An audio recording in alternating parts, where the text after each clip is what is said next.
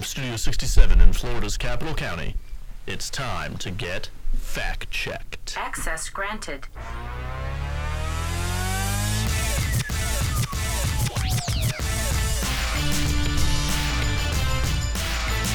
Good people of Florida, welcome back to another episode of Fact Check.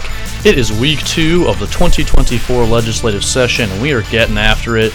We are at T-minus 49 days until sine die. But in the meantime, stay with us, and we'll keep you updated every week. As always, I'm Jared Grigas. I am joined by Amir Warren and How we doing, everybody? Mooney. You guys say what's up? Hey, everyone. And we had a bit of a crazy week. I know we're all going to sleep pretty well tonight, but we will recap for you guys. We kicked off the week with FAC's 2024 Legislative Day at the Capitol. Tuesday and Wednesday, we were flooded with commissioners from all 67 counties who, came and brought their staff for, first and foremost, FAC's Leg Day event on Wednesday, where, we heard from a handful of state leaders, including Ag Commissioner Wilton Simpson, DEP Secretary Sean Hamilton, Secretary of Transportation Jared Perdue, and then Department of Commerce's Laura DeBella. So I think they got a lot of insight into, what's going on at the state level and some priorities for those agencies. And so our commissioners, I'm sure, found a lot of value in that. And then after the morning session, our commissioners and their staff kind of mobilized to the Capitol to meet with their delegation members as well as other key members of the legislature. Hopefully their concerns were heard, and so our county priorities will hopefully be protected. I know a lot goes into this, and it really goes a long way, so we did want to give a shout out to all of our commissioners and staff that came to town, and for those that are just leaving, safe travels back, obviously, and we'll see you again next year. For those that were here, you could not have come at a better time. The term limits bill was up this week in both chambers, and so we had a handful of commissioners that were able to go to the podium and make our county voices heard on our concerns. I think Courtney Mooney has got a little more to say about that one. Courtney, what was going on with that this week? Yeah, so we had quite a few county commissioners show up and testify on this, just like Jared was saying. Bob McKee stood up at the podium during both hearings of the Senate and House bill to testify, and thereon after the commissioners followed. The Senate bill was up first on Tuesday, and it did pass 5-3, and then Friday morning today it was up again in the House, and there was an amendment on that one. Yeah, so the House did have an amendment that changes the 8 years to 12 years. So, it's kicking us a little bit further down the can, but ultimately it's not what we want, and we're really leaning towards referendum at the ballot. Well said, Courtney. I think that's obviously the point we have to continue to drive home. Obviously, 12 years looks better on paper than 8 years, but this is still, taking away that choice from the people and their ability to, get this done at the ballot box. That is a point we will continue to hammer. There's no reason to fix what isn't broke, and I know that a handful of our commissioners did bring that up. One point that, our FAC President Bill Truex brought up is that he actually defeated an incumbent to earn his seat on the county commission. Right. And so, that's just one additional layer of, there are already mechanisms in place to provide for turnover at the county commission level. Yeah, and our counties that want it already have it. They have their term limits set in stone, and this shouldn't be up to the I think legislature. we said there's what? We've got 20 charter counties, and I think we said that 11 of them have already implemented term limits at the county level, yeah, if I'm not mistaken. So, like I said, they're trying to reinvent the wheel to fix a problem that simply isn't broken in the first place. But again, thank you to all our commissioners that came out for that one. These guys are pros. They were awesome up there, so appreciate you guys. With that being said, we will kick it over to Amir for another bill that has been, giving us a little bit of heartburn lately. That is the mobility fees package. So this week, in the Florida's House Ways and Means Committee, we heard Representative Robinson's HB 479, which is again the companion to Senator Martin's 688, the Alternative Mobility Funding Systems. At this committee meeting, we heard opposing testimony from Bob McKee, as well as a wave in opposition by Palm Beach County's delegation. And this thing was getting pretty heated up there. I mean, the back and forth was intense. And the biggest thing for us too, and what Bob pointed out, that is a problem or could present to be a problem for counties, is the amended language they added in Florida Statute 163. Again, this language was talking about the local municipality that issues the building permit is subsequently the entity that collects the impact fees, which can present holdout problems later down the line. They are. I mean, it's Tallahassee putting their thumb on the scale here when this can be resolved at the local level, and already has been in a number of communities. And so, like I said, like Amir said, we will be opposing this bill. Every time we see it, this was a retread from last year to some extent, but, we just got to keep chipping away at this one. Next up, we're going to circle back to Courtney. This is one we've been making some progress on, but still work to be done here. That is House Bill 665, dealing with batch permitting after approval of a preliminary plat. So, Courtney, why don't you take us through a little what's going on there? All right, thanks, Jared. So House Bill 665 by Rep. McLean did pass in committee this week, and it is now the committee substitute. We've been working with the bill sponsor on this one to get it in the right position so it'll work for counties and the communities within it. The purpose of this bill is just to get batch permitting out in a large-scale development when those developers are waiting for that final plat approval.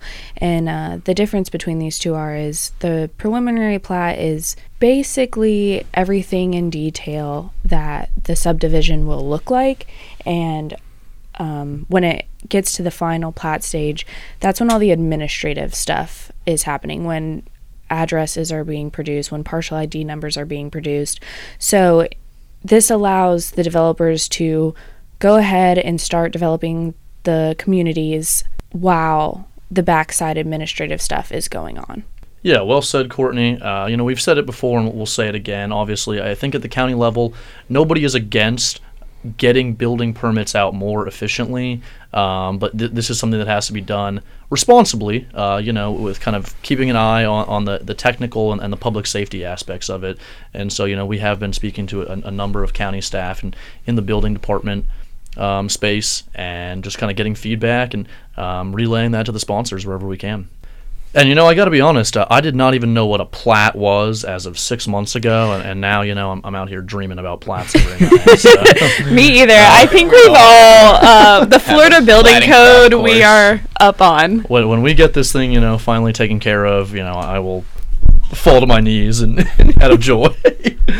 The next one is a bad preemption that we're going to talk about, one that they have just hammered for the better part of a decade now, as Jeff Scala eloquently said in his testimony this morning. It is Groundhog Day, ladies and gentlemen. They have revised the definition of public works project 3 times now in the last several years. In the past 8 years. In the past 8 years, this will be the 3rd revision of public works project. And what this one does under House Bill 705 by Representative Schoaf, it adds the word local to the definition. So currently a public works project is a project that is funded by any degree of state funds. That could be $1, and it's a public works project. They're now adding local funds to that criteria as well. If there are any state or local funds, being poured into a construction project, it's considered a public works project, which is preempted. Specifically, local governments are preempted from the consideration of, controlling the wages, the benefits, or, even the staffing levels of their contractors, of the vendors involved in these projects. And so obviously with local funds now included to that definition under this bill, that preemption is going to extend to sole source funded projects with nothing but county dollars. Right, and then don't forget the amendment that was filed on this. There was a strike all amendment that, the bill initially actually had a protection that counties could still, in the scenario where they're the only ones providing funding for a project, they could still practice geographic preferences in their procurement process. And so, if they wanted to keep those dollars, within their local economy as opposed to contracting out elsewhere, they could do that. because they're supposed to be the stewards of these public dollars, and they obviously want to keep that flowing through their local economy. That protection was removed in the strike all amendment that was adopted this morning, and so this bill has gone from bad to worse, and FAC will be opposing it going forward. With that being said, we have the Live Local Glitch Fix bill. Courtney, you want to take us through that one? This bill was supposed to be up in the Senate this week, and it got temporarily postponed. We haven't seen any other amendments get filed on this just yet. I believe it got temporarily postponed because we are trying to work out a few more kinks, and it's just not ready to be up. The House bill version by Representative Lopez has been referred out to its committees, but it has not been placed on an agenda just yet. So we may be seeing that come up next week once we get those calendars out. Yeah, as Courtney said, we're committed to getting this thing right. This is a follow-up to Senate Bill 102 from last year. That was the Live Local Act. And, we've received feedback from a number of county stakeholders about, how we can kind of make the provisions of that bill a little more airtight, and so we've tried to incorporate those as much as possible, and we're chipping away and making progress there. Going to kick it back over to Amir now to talk about a bill in FAC's legislative action plan for 2024. Amir, what's going on with cash payments? Yeah, no, for sure. So this is going to be SB 106, which Jared alluded to. It's going to be focused on acceptance of cash payments by businesses. This was heard on Wednesday in the Senate Appropriations Committee of Agriculture, Environment, and General Government. Again, for those who are unaware or haven't been following the bill, this bill is sponsored by Senator Jones, and it put forward a mandate for certain businesses to accept payment in cash. And notably, the bill bars businesses from charging fees or imposing conditions on cash transactions, entrusting rulemaking and enforcement authority to the Department of Agriculture and Consumer Services, also known as DACS. Violation of this requirement may result in civil fines. Again, this bill has a House companion, which is HB 35, sponsored by Representative Rudman. Again, like Jared also said, this bill is part of FAC's legislative action plan, so we did have FAC staff present at the committee to waive in support of SB 106.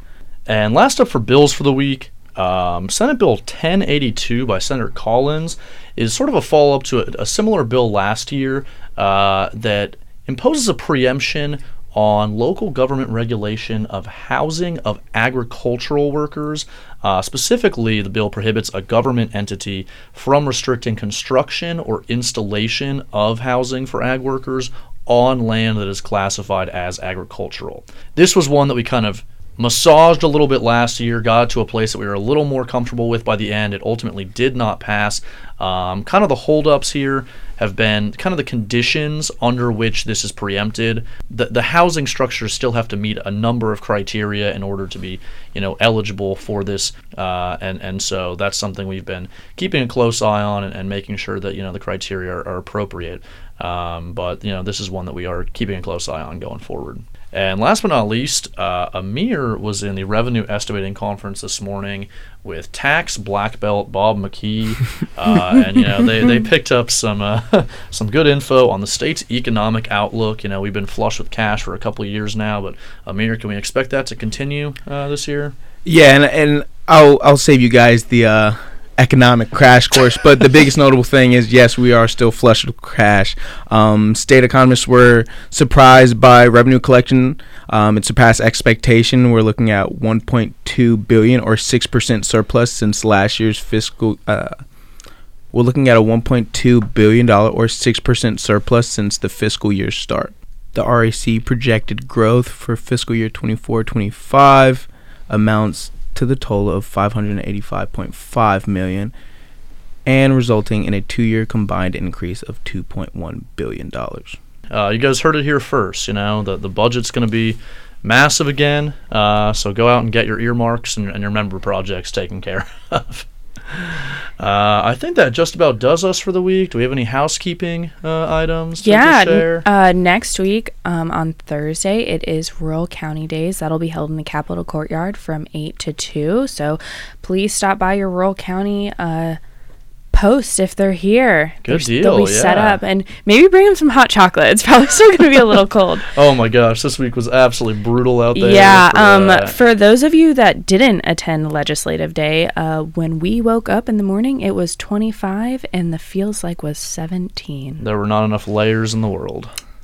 I think everyone panicked a little bit about this. I was thawing out for the next 2 hours, I think. But for those of you in rural counties, we're looking forward to seeing you next week, hopefully. And with that being said, I think we are going to go ahead and sign off. Bye, everyone. See you guys next week. Bye, everybody. Thanks for listening. Enjoy the weekend.